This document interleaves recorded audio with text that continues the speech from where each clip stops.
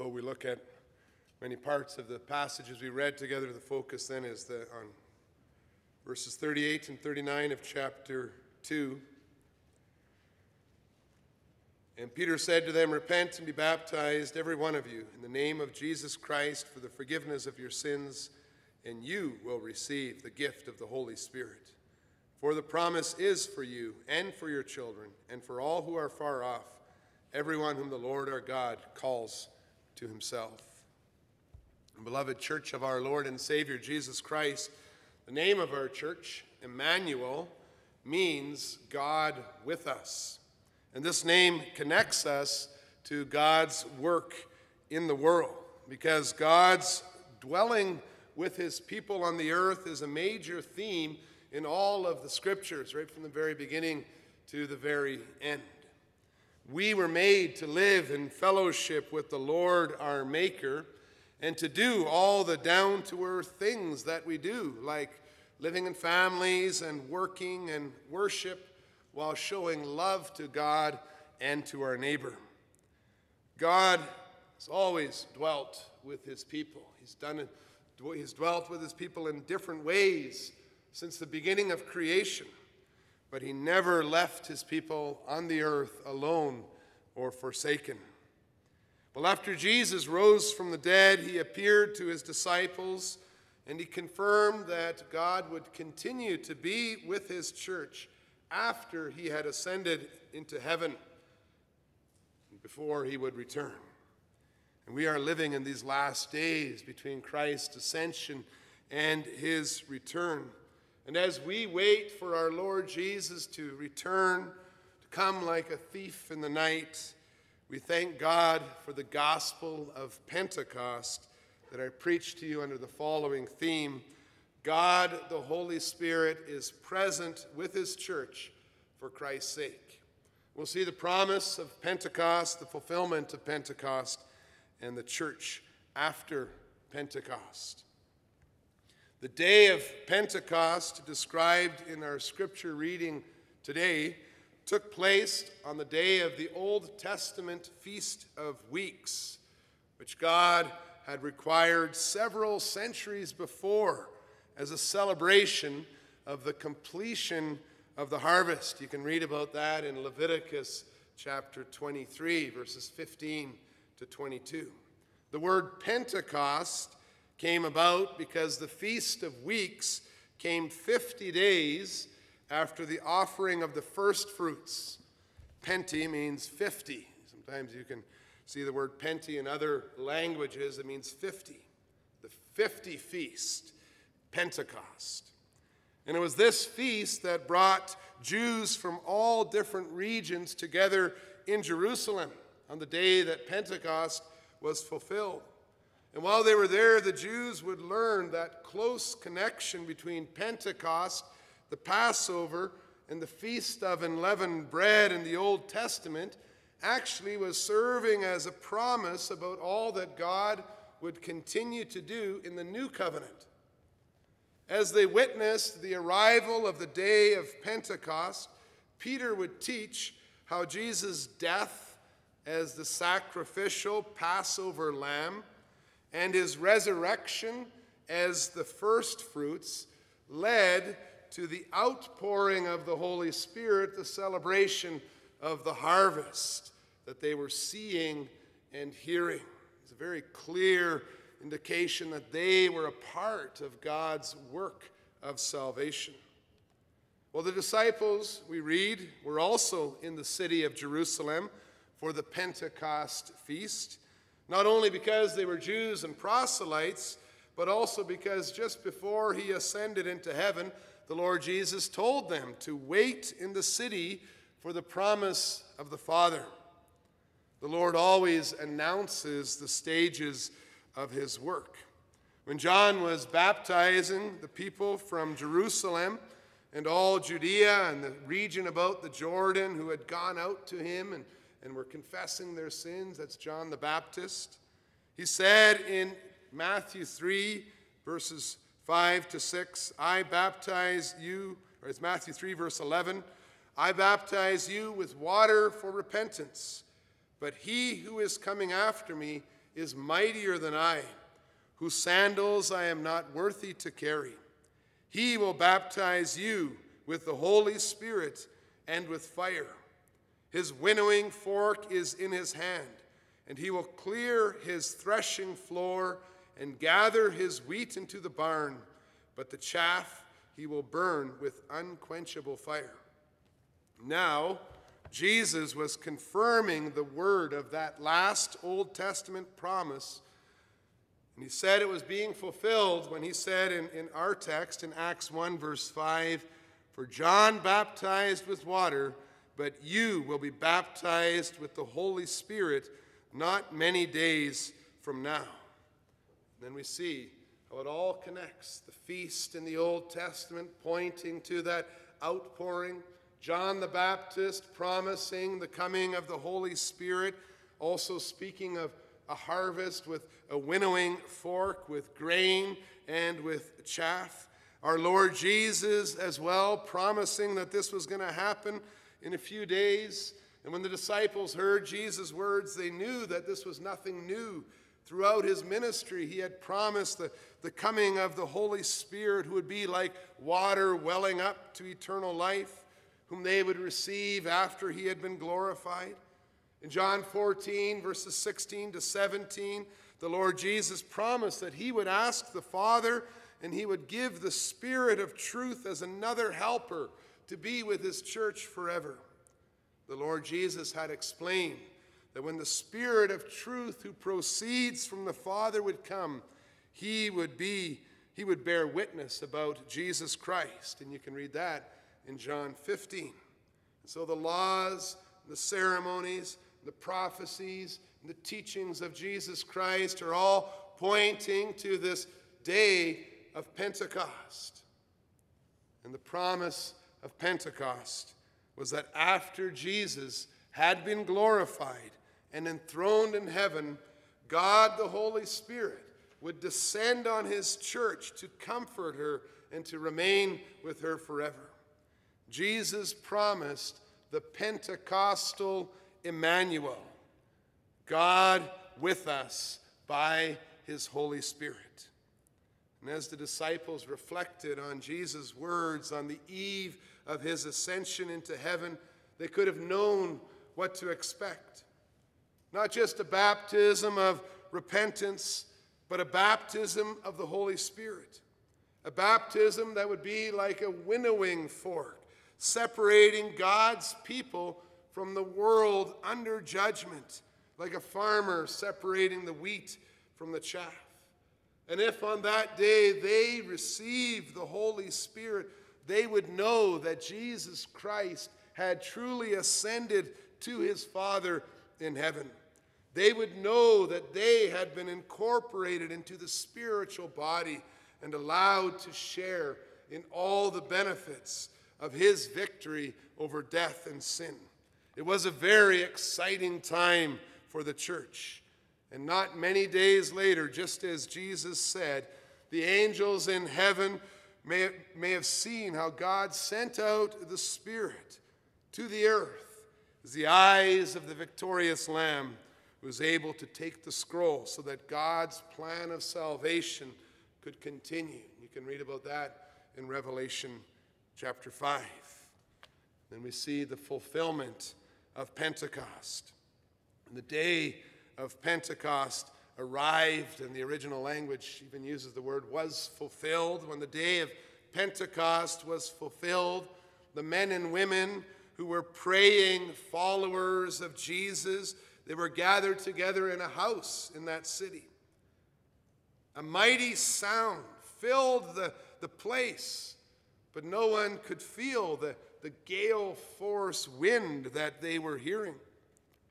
A light that looked like fire appeared, and tongues that looked like flames of fire came out from it, divided out from it, and rested on the heads of everyone who was there. The signs were an indication of the fulfillment of the mighty work that God had promised. And we read their explanation very simply in Acts 2, verse 4. And they were all filled with the Holy Spirit and began to speak in other tongues as the Spirit gave them utterance. The visible signs on the day of Pentecost were well-known signs to those who knew the Old Testament, and they revealed that God was descending from heaven to be with his church. The word for wind and the word for spirit are the same in the original language, but the church could clearly see that this was the Holy Spirit, the third person of the Trinity, who had come down upon them. When Jesus spoke with Nicodemus, and you can read about that in John chapter 3, he had revealed that the Spirit can be compared to the wind, which cannot be seen, although the results of its presence can be seen as it freely goes wherever it wishes. And the fire reminds us of the appearance of God to Moses that you read about in Exodus chapter 3, when there was a fire in the bush, but the bush was not consumed.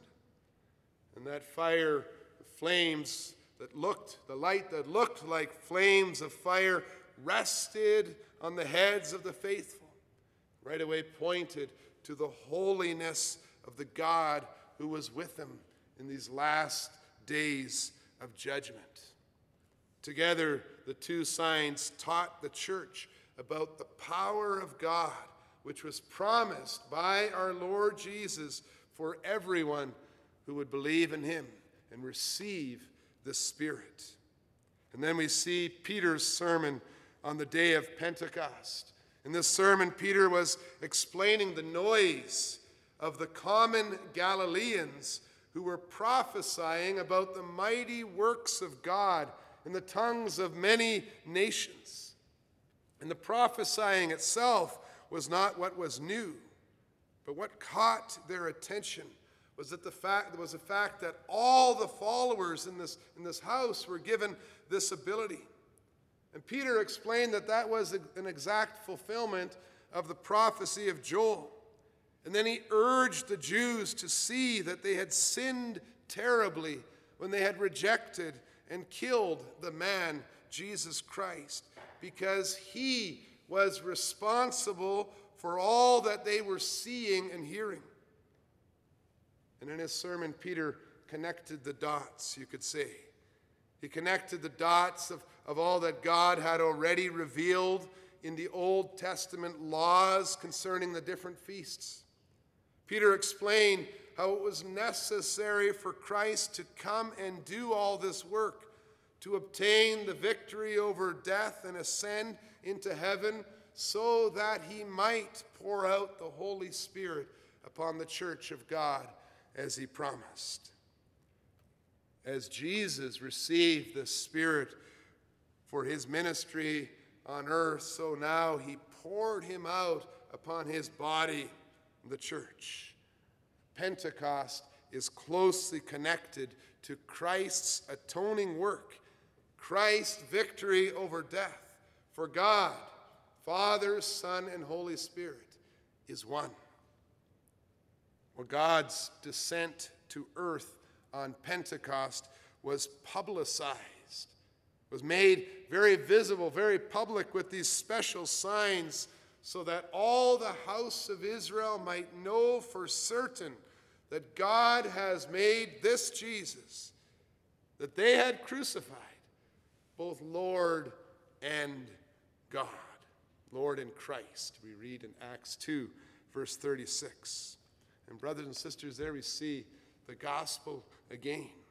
Jesus is very much alive. And his ongoing love for the church could be seen in the outpouring of the Holy Spirit, whom he sent to dwell in his body, the church.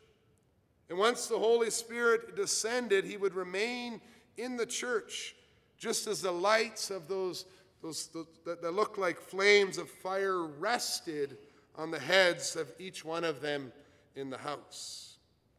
And you can compare this event, this Pentecost event, this one-time event with long-term consequences to water services in a town.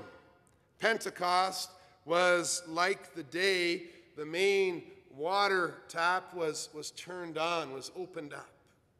There is a ceremony for this event, and everyone celebrates this special day as the water begins to flow from its source into the pipes and homes that are depending on it. However, as the town grows and more pipes are added to the system, they are simply connected to the water that is already in the pipes. The addition of extra pipes had already been celebrated when people rejoiced on that tap opening ceremony day with the special ceremonies and signs. And they don't have a celebration again with signs every time another home is added to the system.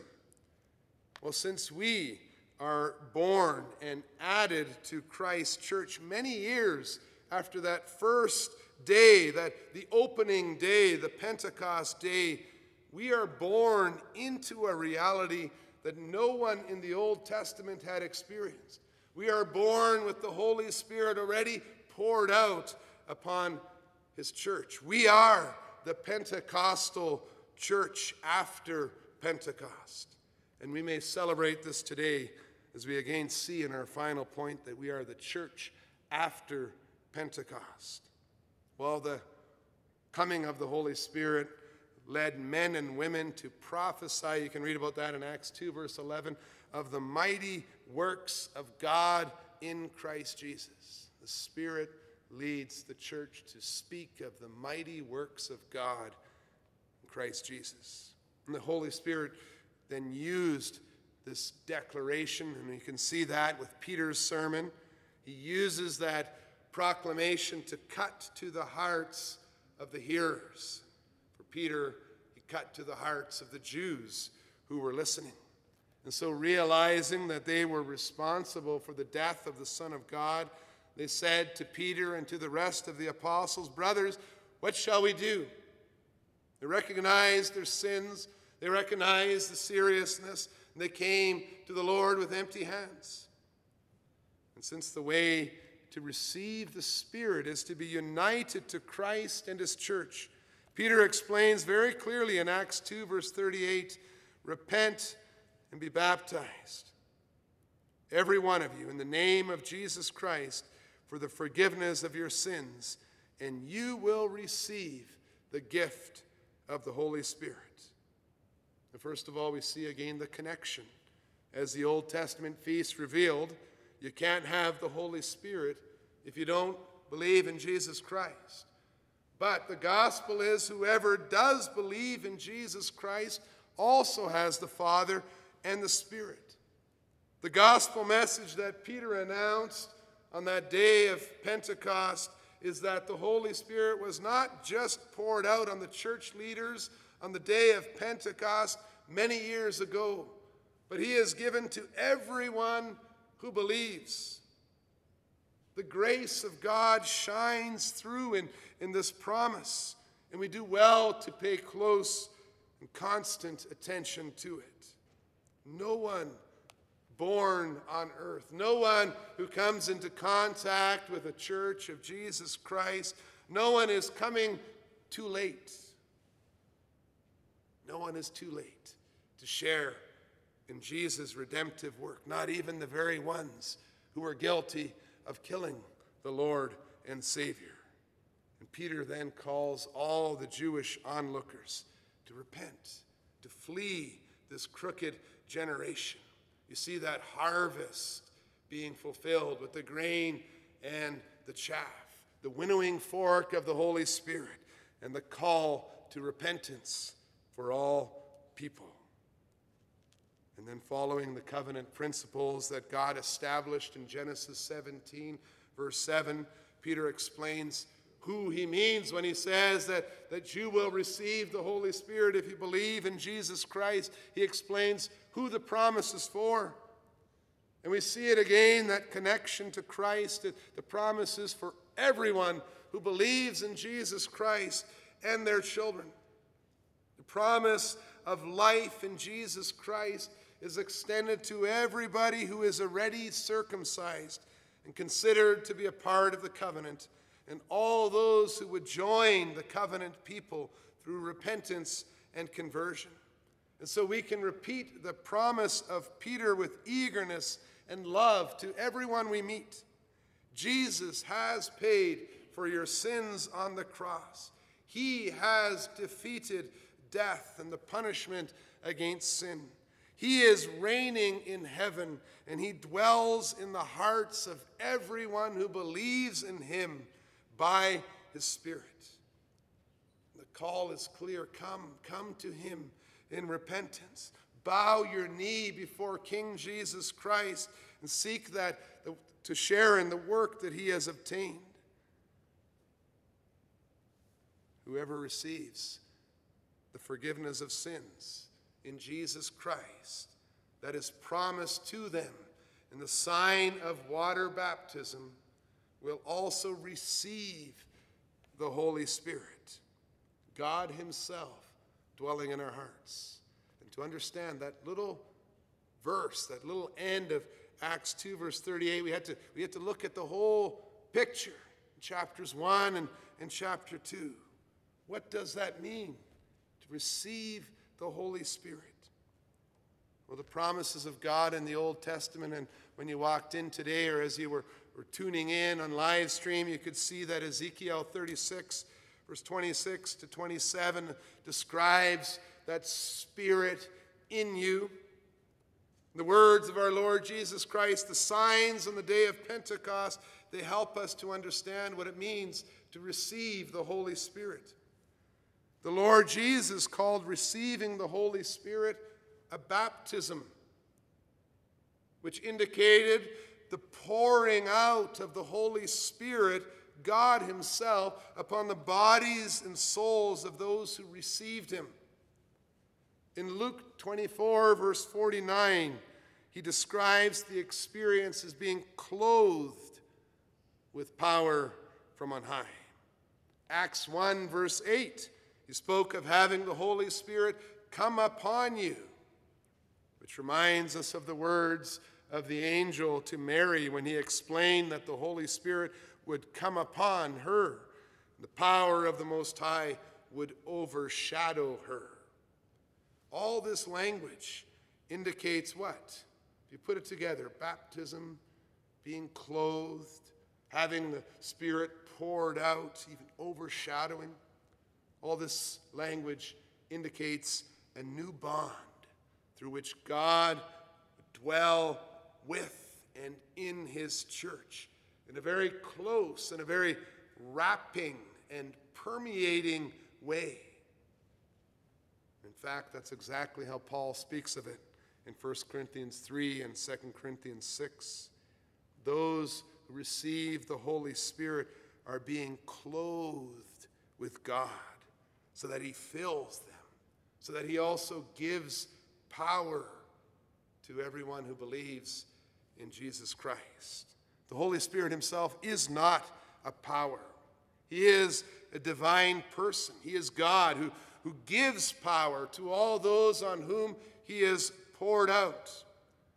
Receiving power from the Holy Spirit means being led by him so that his desires rule in your hearts. And you read about that in Galatians 5. Receiving power from the Holy Spirit is having the strength to repent, to see the fruit of repentance, the regenerating work that's evident in the way that you live, the way that you speak, the way that you do your work, the way that you live in your family. God himself dwells in the hearts of everyone who believes in Jesus Christ. You, as a believer, are equipped to faithfully serve in the body of Jesus Christ, to follow him as your king in his eternal kingdom. And during these last days that we are living in today, God dwells with his church by his Spirit for Christ's sake. We are in the age of Pentecostal Emmanuel, the last stage of God's work before Christ's return. And although we don't see the fire or hear the wind every time there is a conversion and a person leaves the darkness to come into the kingdom of light, the Spirit does not leave himself without testimony within us and among us as a congregation. Besides that inner transformation that is made visible as the Holy Spirit wages war against our sinful nature, there is the blessing of communion and love within the church of Jesus Christ. And you see that very close connection in Psalm 133 that we sang together. The corporate worship of Christ, as you see that immediate result at the end of Acts chapter 2, verses 42 to 47.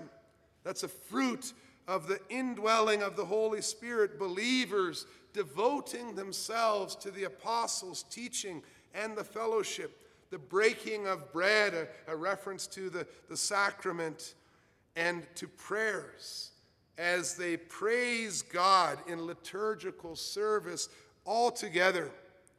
That's evidence of the Holy Spirit having been poured out upon us. And when we see that evidence of the Spirit, it's a guarantee that Jesus Christ is victorious and we are a part of his body. And this promise that starts with the house of God, with believers and their children, it's extended to everyone whom the Lord our God summons, who calls to himself from every tribe, every nation, every tongue under heaven.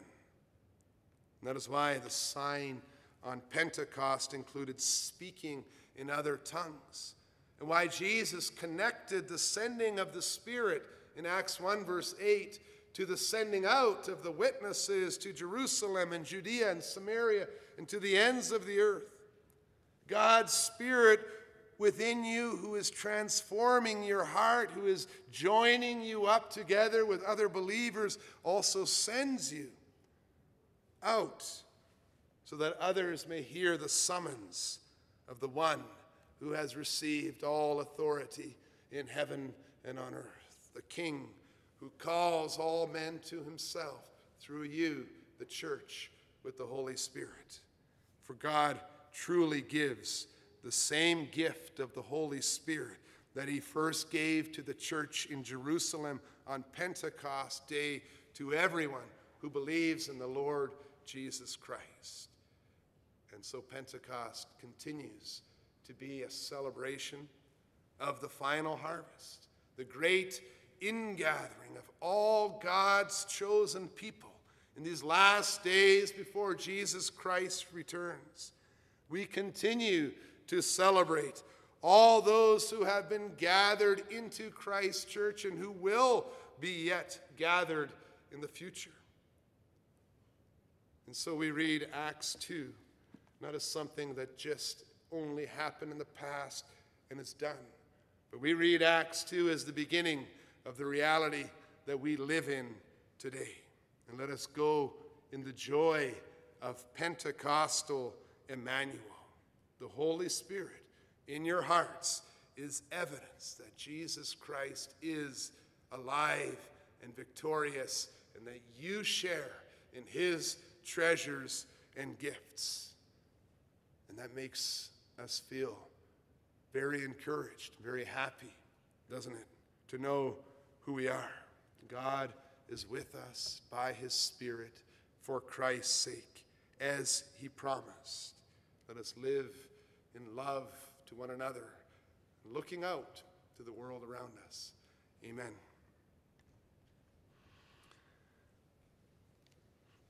We'll now sing together. And standing, if you're able to stand in response, we'll sing Psalm 65 at stanza 3. Blessing.